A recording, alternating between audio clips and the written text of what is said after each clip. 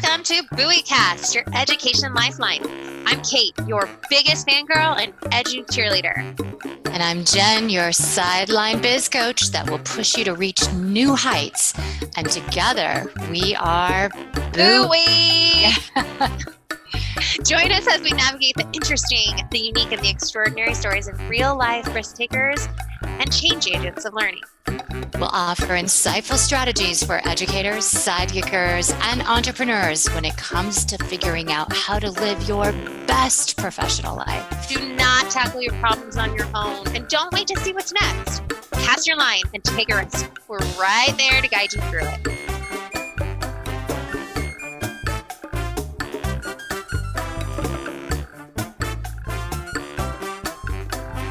All right. Well, hello, everybody. Hello. This is Jen. How you doing? I'm good. Thanks for asking. Well, I have to. You do. It's required. It's required. We have a guest. It's not just us. It's not just us. And we're excited to have a guest. And Elana, we are going to just dive in, but we want to introduce you because we would be remiss if we didn't do that. Right. So Miss Elana Leoni. Woo! We're so glad to have you. Tell us who you are. All right. So I am Elana, last name Leoni, and you can just put those two words together and find me on Twitter. So that's like 10 characters. So I spend a majority of my time trying to help teachers, trying to help businesses that are trying to reach teachers, education administrators, and parents. My career kind of started in K-12 education when I went to Edutopia, the George Lucas Educational Foundation. Which is where we connected and our little love story happened. Yes. We met a lot of times, and you even came to the ranch and had lunch. I know, it's so fun. I'm so jealous. I was with Q that one year, and then something happened and I couldn't go. Oh, we got to see like the really fun collections of stuff. Oh. I have vivid memories of things. It was so sweet of you to. Okay, you guys can do that podcast when I'm not here, and that could be like a little because generally like Star Wars. We do. I guess for the listeners' benefit, we're talking about Skywalker Ranch. So that is where Edutopia was headquartered, and I had the privilege of being able to invite educators that I met, and sometimes they'd come from around the world. I would give them tours of the facility, really just in a way to thank you, but to get to know people on a deeper level. I can't count how many long lunches I had with people, and I just feel so privileged to be able to create these relationships with educators and move forward with the knowledge I have. So I was there for 8 years and was able to run all the social media, the marketing, build up a community, and then decided I should probably make my life more challenging, which seems silly because it was very challenging. You little masochist, you. I was like, how can I make my life harder? So I decided to go and get my MBA. I went to Cal, go Bears, and then decided if now was the time to do something bold. And if I didn't do it now, I'm not going to do it ever again. So I opened up my own shop and did it in tandem with school. So I kind of had this crazy bubble to be like, if it fails, you can just say you were in school. Right? We have to come up with an excuse, Kate. I love that idea. Oh, that's so funny. It just looks like you were a student and you were getting your MBA, so that's great. But the MBA was 19 months, so it was an accelerated program. After the 19 months, I had to figure out, do I want to continue or do I want to go full time in a role, maybe an education startup or something? And I just really loved what I built so far. And it was small at the time, but I got to work with really amazing people. I connected with big brands in education and got to really help them. And I was strengthened as a marketer as well, because I loved working at Edutopia. I think it will probably be the best job I will ever have in my life. But I was just talking to one audience generally. And people, well, you don't really know how to talk to education administrators, do you? Or you don't really know how to talk to parents as much because you were just talking to teachers. And that wasn't really true for Edutopia, but that's what people really thought. And the majority of the audience is still K-12 educators. Right. So I said, I think I can do more. And I was able to show that I could. So that was a really great bonus for me, and decided to, let me turn off my notifications. How not professional of me. Oh, it's okay. It's a pandemic. No, I mean, my daughter walked in once just naked when I was doing a training, and I was like, there it is. Okay. She's all 5. good. She's 5, by the way. So just that caveat. Thankfully, it wasn't one of my daughters who are in their 20s. That's funny. What a journey. Oh my gosh. And I guess what's really intriguing listening to you kind of recap it all again.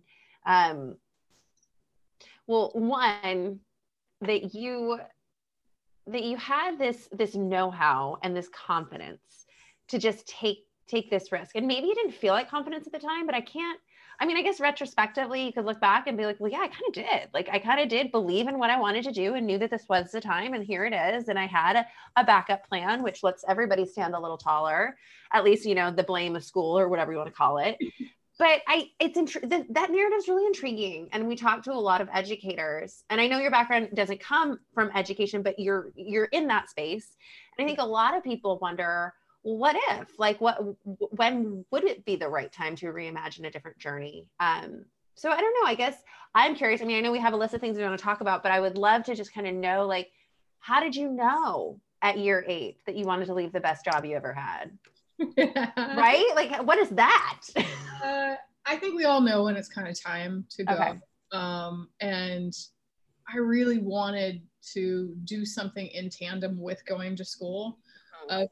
The best thing for me is I know a majority of people don't, but it feels like some people have gotten good at the way school teaches people, bubble tests, and lecture, sage on the stage, big textbooks, read, quiz. I don't do well at any of that stuff. So the way I learn is maybe I take my accounting class and then I apply that accounting to something I'm building right now. That's the only way I learn. Got it. And so I not only applied it to what I was doing with the consultancy at the time I had, now it's a little bit more of a bigger agency. Right. But I joined every startup team I could during the MBA program, because I just wanted to apply that knowledge and say, okay, if we are learning about competitive analysis and marketing or whatever it may be, let's do it for real live things, because it's never as buttoned up as it is in school, where the book says do this and this and this, and it's it's so much harder in real life. It's so ambiguous and hard and sticky and so that's how I just kind of knew I wanted to be able to find a way to just apply it. That's brilliant.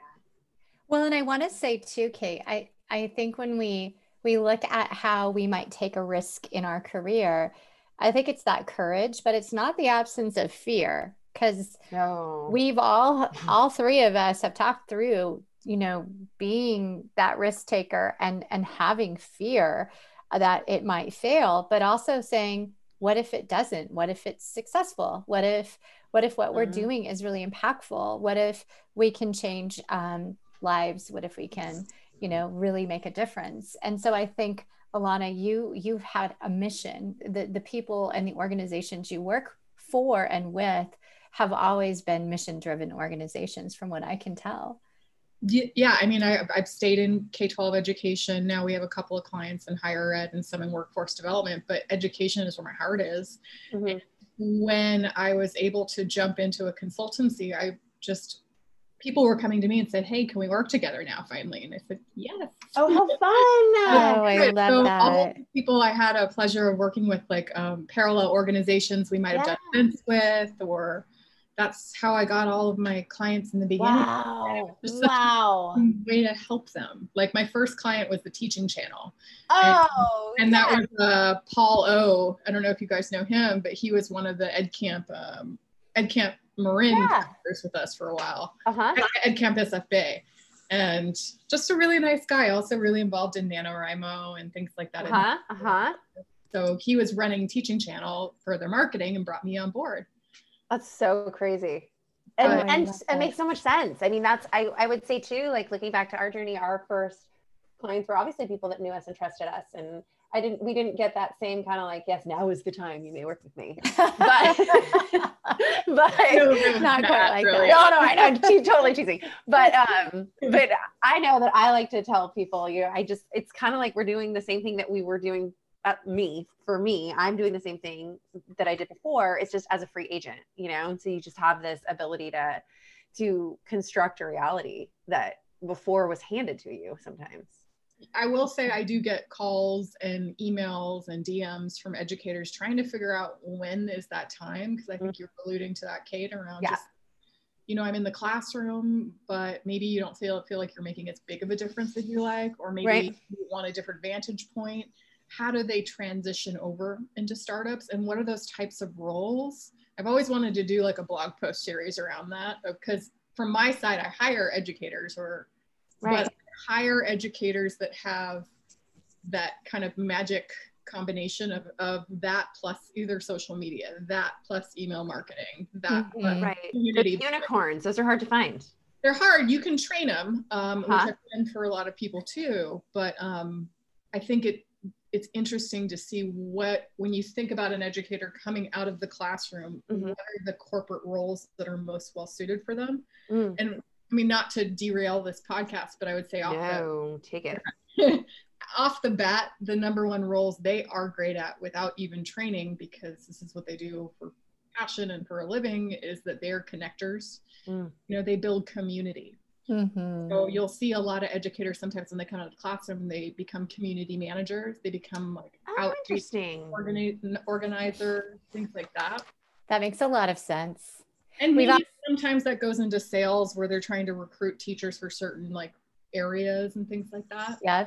And I've seen project management too for some of educators, just really great at, managing, not so much in like the engineering side, but project management for events, even for some internal operations. But there are a lot of skills that cross over, and there is some training, but I've recruited a lot of teachers for organizations that I've worked for. And, there's also this little special piece of the willingness to learn a new skill. And like you said, if that's there, I think the sky's the limit in a lot of ways. Yeah, I think also subject matter experts. So a lot of corporations are hiring specifically for that. So like say you're launching a product and it's all about social studies in 9th grade or whatever, that they needed somebody on the ground to really make sure it's aligning to lessons. But they might actually craft curriculum with it. But really they're the ones that is the gut check. Is this relevant? Would a teacher like me want that? So I see a lot of those roles as well. We call them SMEs. So subject matter. SMEs. Oh yes, SMEs. Are those full-time positions though for people, or is that more like contract? Depends on the organization. I would say that majority of them are contract, which isn't ideal, I know, for an educator. I know, but it's like, it's so interesting because just the other day I was talking to a friend of mine and we were having this conversation and she was like, but what about health insurance? What about this? And I'm like, well, you buy health insurance. That's what you do. That's what, and what? It's just like, nobody tells you that that's an option. And nobody, and I learned so much just because Jen brought to our table such depth and confidence when it comes to like running the books and tax write-offs and stuff like that. But those are big holes for educators, like stuff we've never had to worry or think about. And you're like, oh my God. And then you go, oh, okay, you just figure it out. I would say the only other full-time role I've seen is around, I don't know if they call them ambassadors, but we have a client that we just signed and they have 3 full-time roles that are educators that kind of do some community events, lots of webinars, and they run blog posts. So they kind of really hold the curriculum side of it, even if it's not like fancy curriculum. It could be just blog posts. It could be just content. The content. Yeah. That's like Flipgrid. That's what Flipgrid does. That's what Anne does at Flipgrid. Yeah. So I've seen those as some full-time positions, but but I mean, we can probably go off a little bit more, but I do feel like I was always hiring for educators to be that hybrid of a marketer with the educator background. Sometimes that doesn't work because educators think, they're so steeped in pedagogy and like they're so like in the actual content more so that sometimes they can't get out of that hat and think like And I don't want to say think like a marketer, because I think that has a bad connotation in my view. As a marketer, you feel like you're praying. I just like think like a human being, like another human being, of how would that person like to be talked to, and what are the keywords they'd look for, and how do I build a relationship with them? That's a very good point. Sometimes it's hard to transition educators who are in it into something on the different other side. I love that. Well, and I think even this is a good transition point to talk about just communication in general, because that's something you're just an expert at, and how, even whether it be an educator, a school district, or a company, how do we communicate clearly, transparently? What are the channels that are best for doing so? And what are some of the barriers that folks are finding out there? I know you know them well, so I'd love to kind of have that dialogue a little bit. Yeah, I don't even know where to start with that question, because I kind of hit a lot there. Yeah, there's like 5 parts to that question. I know. I'm sorry. I will say that the juiciest one, Elana. Yeah, tell us. It's incredibly hard right now to make through all this noise, especially right now. We have the election, we have our pandemic, we've got, lots of social justice issues bubbling up still. There are serious things happening. We've got natural disasters. So we've got all these things. And then if I'm an administrator, I'm thinking school safety. How do I support my teachers if I'm a good administrator? And then the teachers are just in triage mode. And then parents are in triage mode too, right? They're just like, okay, I've got something that halfway works right now. Don't bother me, let me work. Yeah. So it's an incredibly hard time to figure out, how do I reach people, but how do I reach them authentically? And that's what I try to teach people is, and when I say authentically, it doesn't mean you have to like hold their hand and do like things that are, not traditional what marketers do, but what you should be doing is, how do I create a relationship based on value? And how do I want to know more about that. Unpack what that means. That's huge. If I'm a software provider, I'm not gonna, and I have a Twitter account, I'm not gonna just tweet out every single feature of my product all the time. And I'm gonna be like, hey, I'm awesome. Hey, I'm awesome. Download me, free trial. Which is what we see. That's pretty common, right?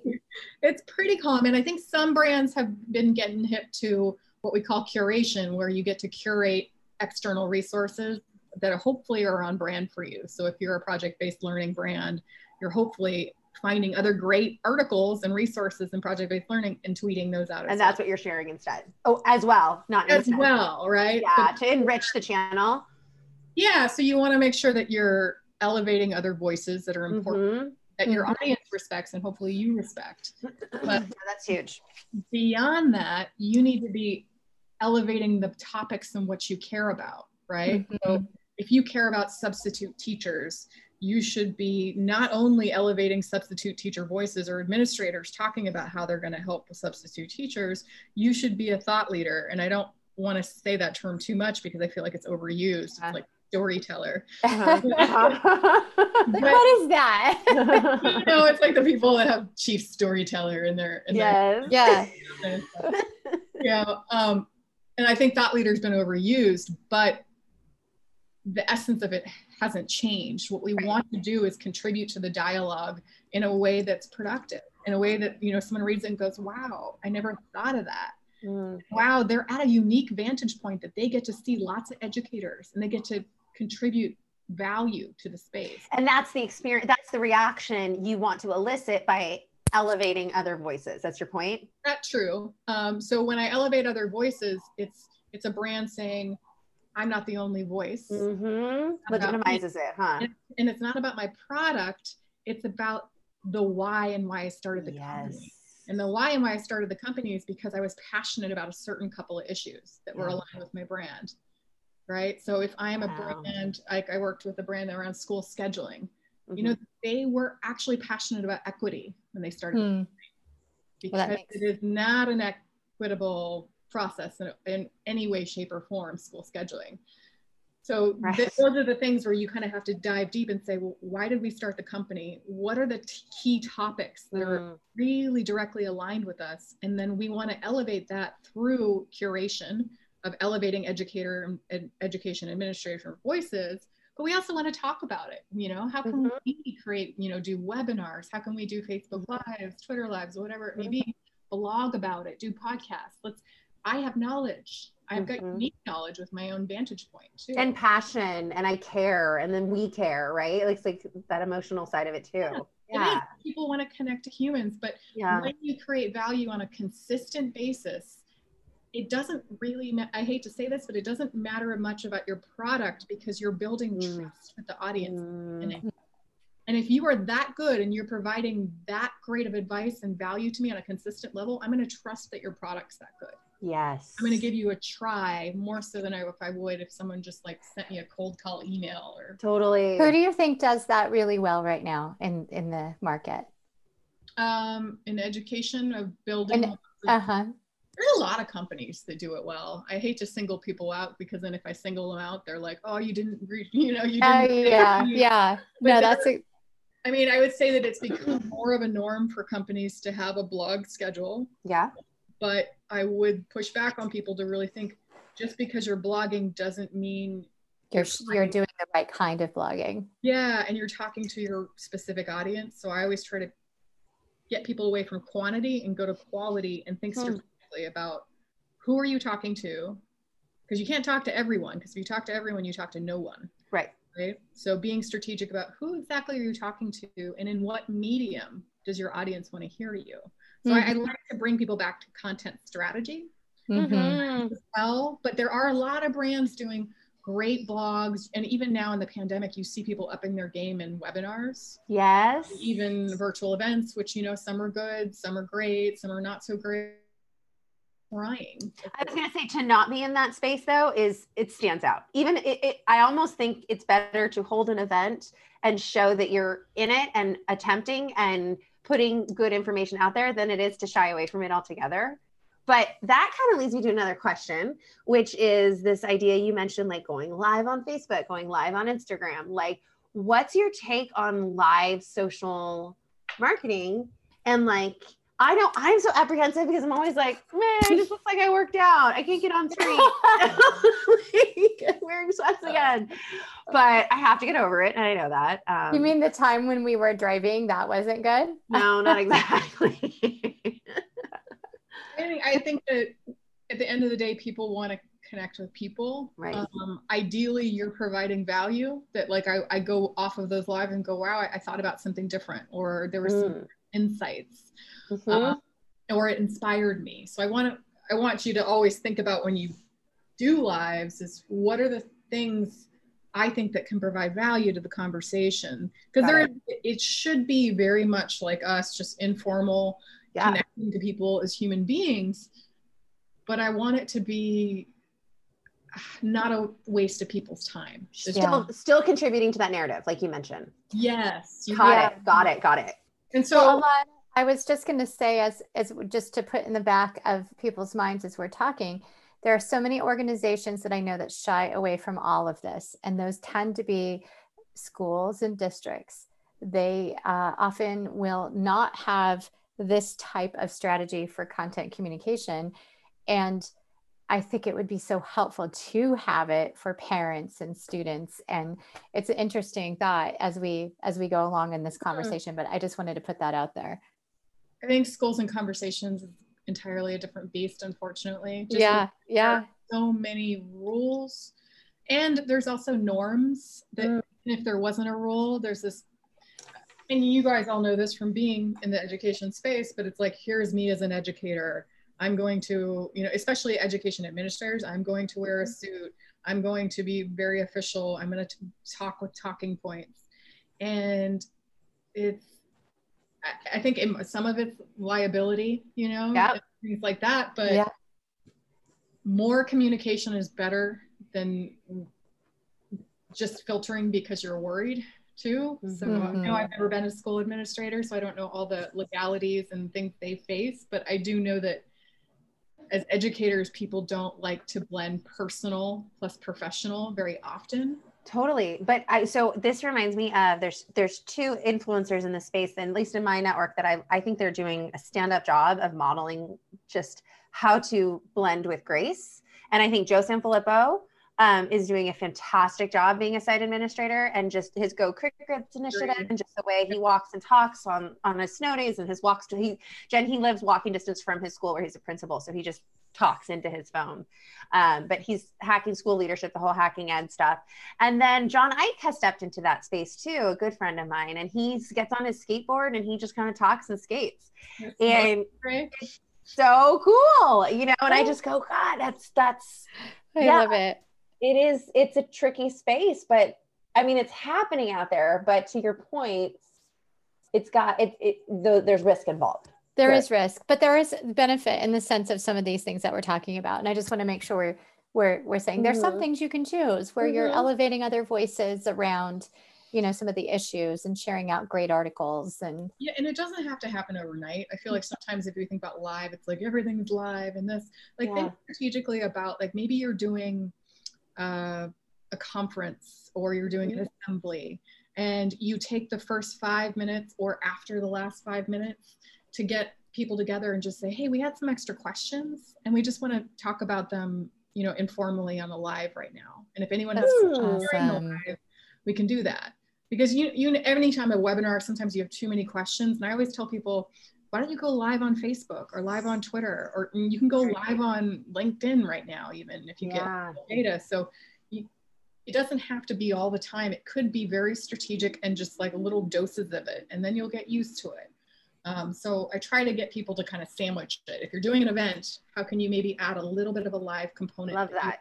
With, because that has structure of Q&A, you know? Yes. And totally, it's the lack of structure that makes it very uncomfortable, because then you just go, well, why and who and how? And that's such good advice. That's a golden nugget. I'm writing it down. I know. I think that is a wonderful I would say you can do the same thing as a ed tech company too. So a lot of times you do webinars and afterwards you can do Q&A before and after.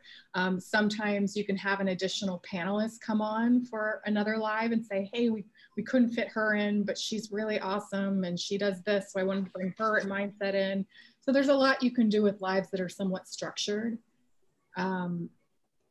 We actually have a client that does lives simultaneously on 4 different platforms. Holy smokes. So they use a streaming service. Yeah.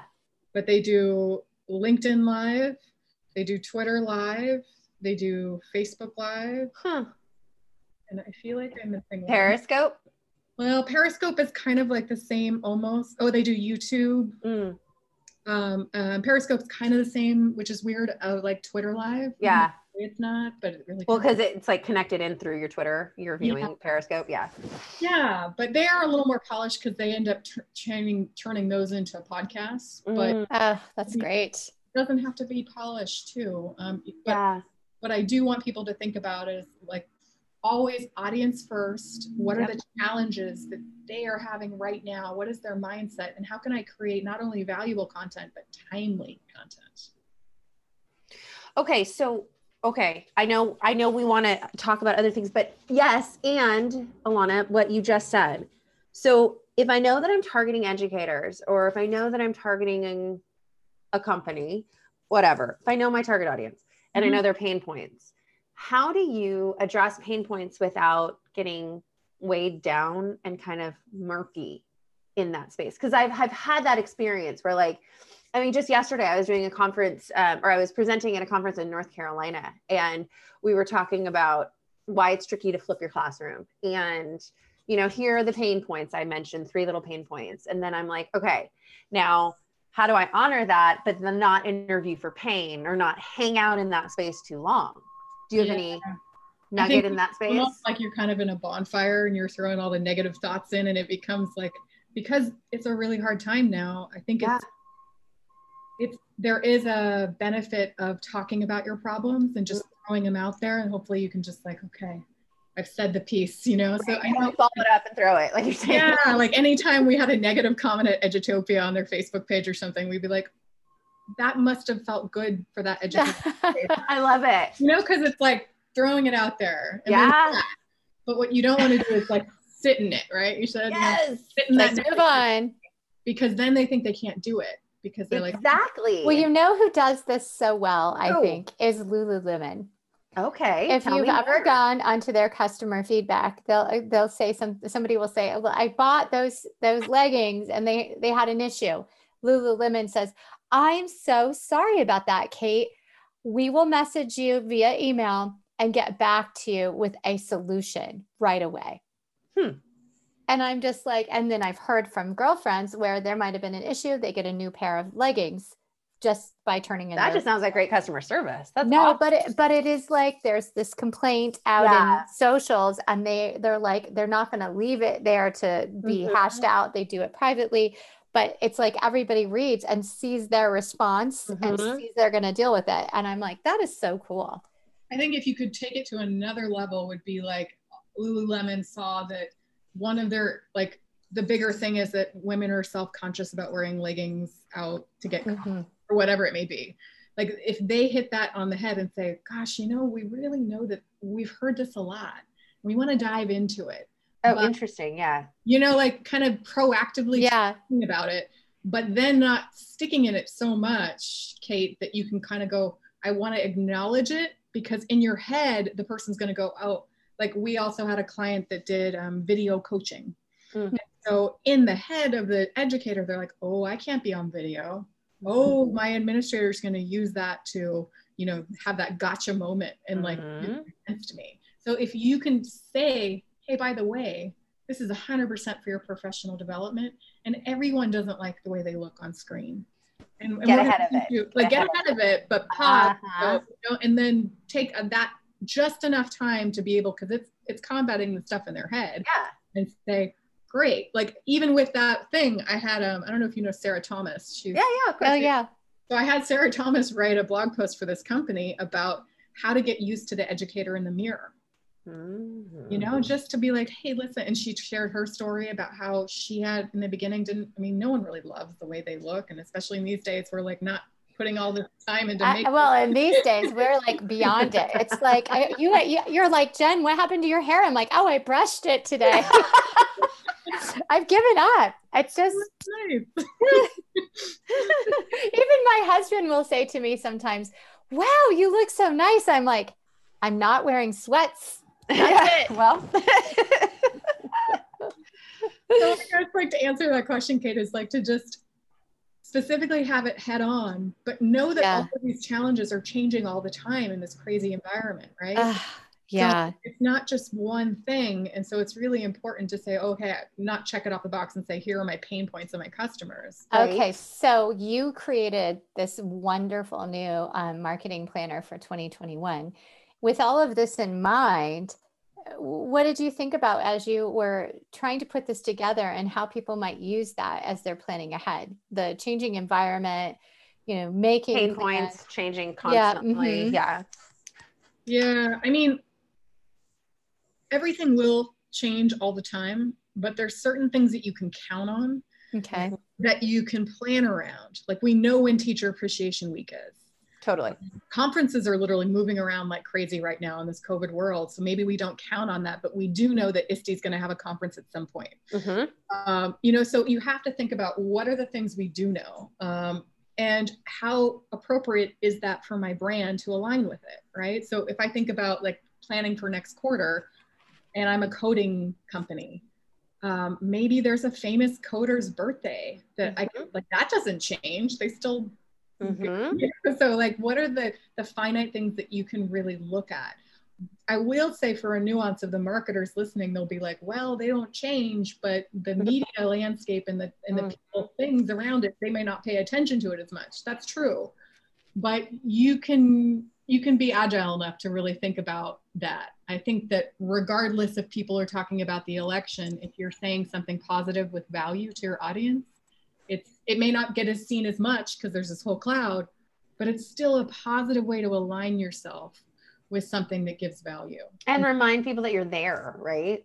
Yeah. And I think that the three things I always talk about is like value. And you heard me say that. I feel like this is the drinking game. Like value, but timely. Yeah. And then it's got to be consistent, you know? So social media and communications, it's not one campaign. No. And that's your schedule, right? That's the thing you have to have, in a sense. And so if we get brands come to us and say, we're doing a big campaign, let's do a big social push. I don't even like that word push with social, but like we got to do this. And it's really talking out to people. It becomes a glorified RSS, and you haven't been consistently providing value, so people don't trust you and they don't listen to you. Yep. So it's the consistency that matters. Okay, then where do you start though? Because oftentimes initiatives or campaigns will be the drivers to boost people's confidence because they have content, they have an event to come up, they have a reason to be out on the socials, and then the event happens or the launch occurs and blah. That's thinking about yourself first and foremost. It's not thinking about your audience. That's right? true. That's true. It's not contributing in a positive way that doesn't have things to do with your product. Right. So that's why we talk about a blog strategy of how you consistently create content. And if you don't like writing, do podcasts like this. Right. Or you could do quick live events, or you could do quick webinars, but you got to do like those little quotables or something using Adobe Spark or something. You do images, whatever it may be. Totally. You got to figure out what your strategy is to develop consistent content out to your audience, and your audience will tell you if they value it or not, right? So that's when you look at stats and really look at what performs and what doesn't, and are you talking to people? It just, it takes so much time to see the ROI on that, and I think that's the hardest part, is to convince smaller companies or even education teams of that reality, that to be consistent takes time, to build trust takes time. And you might not see the registrations in a week or two, but I think it's like the equivalent of like you go to a cocktail party and not only are you just talking about yourself, but you're like asking people for money when you first meet them. Yes. Like you haven't even asked them how they are. You haven't, and so that's a very good point. When brands come to us, we say that we will build trust. We will teach you how to talk to people authentically with value, but it's going to take at least 6 months to get the production process in place, to get the consistency out, to really understand your audience. And more often than not, their audience are people that actually shouldn't be their audience. To build audiences that are more appropriate to their target. Oh, interesting. And that's a very good point, because they're fixated on numbers versus the right audience. And I see that a lot. And we don't even focus on vanity metrics. And when we talk about vanity metrics, it's like followers. It's those things that feel like so 2010 decade kind of people, like how many followers do you have? And people were paying for followers. Totally. Stuff. Yeah. It's not about how big your audience is. It's how many of your audience you're actually reaching, and more importantly, how much are you actually engaging? I was gonna say how many click, how many engage with you, or and I don't even care. Like I would say this all the time at Edutopia too. I don't care if a majority of our audience on Twitter or Facebook don't come to Edutopia. Sure. They interacted. They have brand awareness about Edutopia. They've had a positive interaction that they would never have otherwise. And it's expanding your audience size. So I think if we think about the role of social media and all channels, it doesn't have to be this hub and spoke where you have all, like their number one goal is to drive traffic. Right. What if their goal is to just engage and provide value? Totally. And build trust. And I know when you talk about ROI, I get that a lot. Kate, but there are ways to track all of this. Okay, well, that's our next podcast, because I need maybe that's my next copy. Virtual copy with Elana. Because I wouldn't be in business otherwise, right? Because people are like, it doesn't help. Well, and I think all of these are so many different pieces that we could break out even further. But more importantly, right now is how can people get in touch with you and learn more about what you do, because what you do is, you're the best out there. So we really want to make sure people can find you. I mean, I would say that my team is some of the best people I've ever met in social media marketing and online community building, but it's not just me. And there's a lot of cool people doing things out there in education. I think first and foremost, I just want to respect that this is a horrible time for so many people. This is devastating for public education. Like I was just on a call with a friend, and he's up in DC as a lobbyist, and he was talking about this may break public education. That we really need to treat each other kindly, but try to figure out how we can work together. And we don't we're not just another email in the inbox trying to annoy people in this really difficult time. Yeah. I can't imagine being an administrator right now. Oh my No. gosh. It's I know. And we all know teachers and what they're going through every day. Oh, it's my daughter's a fourth grade teacher, and it's a mess. It's a mess. It's absolutely heartbreaking. So what I want for people to do is cut through the noise, but to do it in a way that it actually helps people. Mm-hmm. It doesn't contribute to all the pain going on. Mm-hmm. And I know that's a hard thing to do, but if you follow your why as a company and you really lead with value, and then you use resources where you can kind of just get ahead of it a little bit more, so you're not just deer in the headlights kind of thing where you're like, oh my God, I need something content right now. If you plan out, so the planner I created, it's free. You can go to our website. We'll put a link to the planner in the show notes. Yeah, but I also walk you through a process so it's not overwhelming, because I always got overwhelmed with it. Like, there's so many things we could do, but how do I align it to the capacity I have internally with my team? And then if I'm lucky, my budget, right? So how do we do that? And I kind of throw you a 4-step process, but in a nutshell, I just look at, maybe I have a micro campaign where maybe I just put like an image out on Twitter. Maybe my medium campaign is I do a live event, I do a webinar, and I do a blog post. You know, and maybe my big one is like I do paid ads, I do a media push, or whatever it may be. But you figure out what your level of effort is for these types of campaigns, and then you go through this calendar that I created with all these birthdays. We also give you content planning ideas. So like what's more appropriate for an educator in March, for example. That's gold. So wow. You can go through that and say, okay, now I know what my capacity and limits are. Let me pick the best ones. Like maybe I can do 4 big campaigns. Like I would actually just recommend you do 1 big campaign a quarter. And everyone's in Q3 should be teacher appreciation. And you should get ahead of it at least 6 months. I don't care if the world is ending. Still plan for it. Right. You know? Start now. Yeah, but if you kind of go through it methodically and you say, okay, I've got a certain amount of capacity and limitations. Let me pick some things and let me backtrack. And then more importantly, let me learn from them. And that's what I hope people kind of get out of it. Is let's plan on things we know in this crazy, uncertain world. You know? That's so great. Oh, we so appreciate that. I know we have to wrap, but I'm so grateful for this time. I feel like I'm leaving with more questions than I came with, but that's good. That's a good thing. But you've always been such a generous spirit and just willing to tell it how it is. And I think that authenticity in your voice is what makes you so good at what you do, but also makes it really easy to trust you. So thank you for just that, you know, and for being the connector that you are, and really appreciate the time. I'm grateful for you too as well. Yeah. Thank you, Elana. And we get to hang out with you, I think, later in the week. I think on Friday, tomorrow. Yeah. Pandemic schedule. Surprise. Well, we will include all these resources in the show notes as well as any other little nuggets we can find in the space. But until next time, we never remember our tagline anymore. We're just going to buoy people up. That's all we're saying. We're going to buoy you up. All right, everybody. With buoy. Yeah. All right. We'll talk to you soon. Thanks for listening to BuoyCast. For show notes, bios, and contact information, visit us at buoyconsultants.com/BuoyCast. You can also find us on LinkedIn, Facebook, Twitter, and Instagram. And remember, the future is foggy, so hang on to your buoys. Yeah, boy!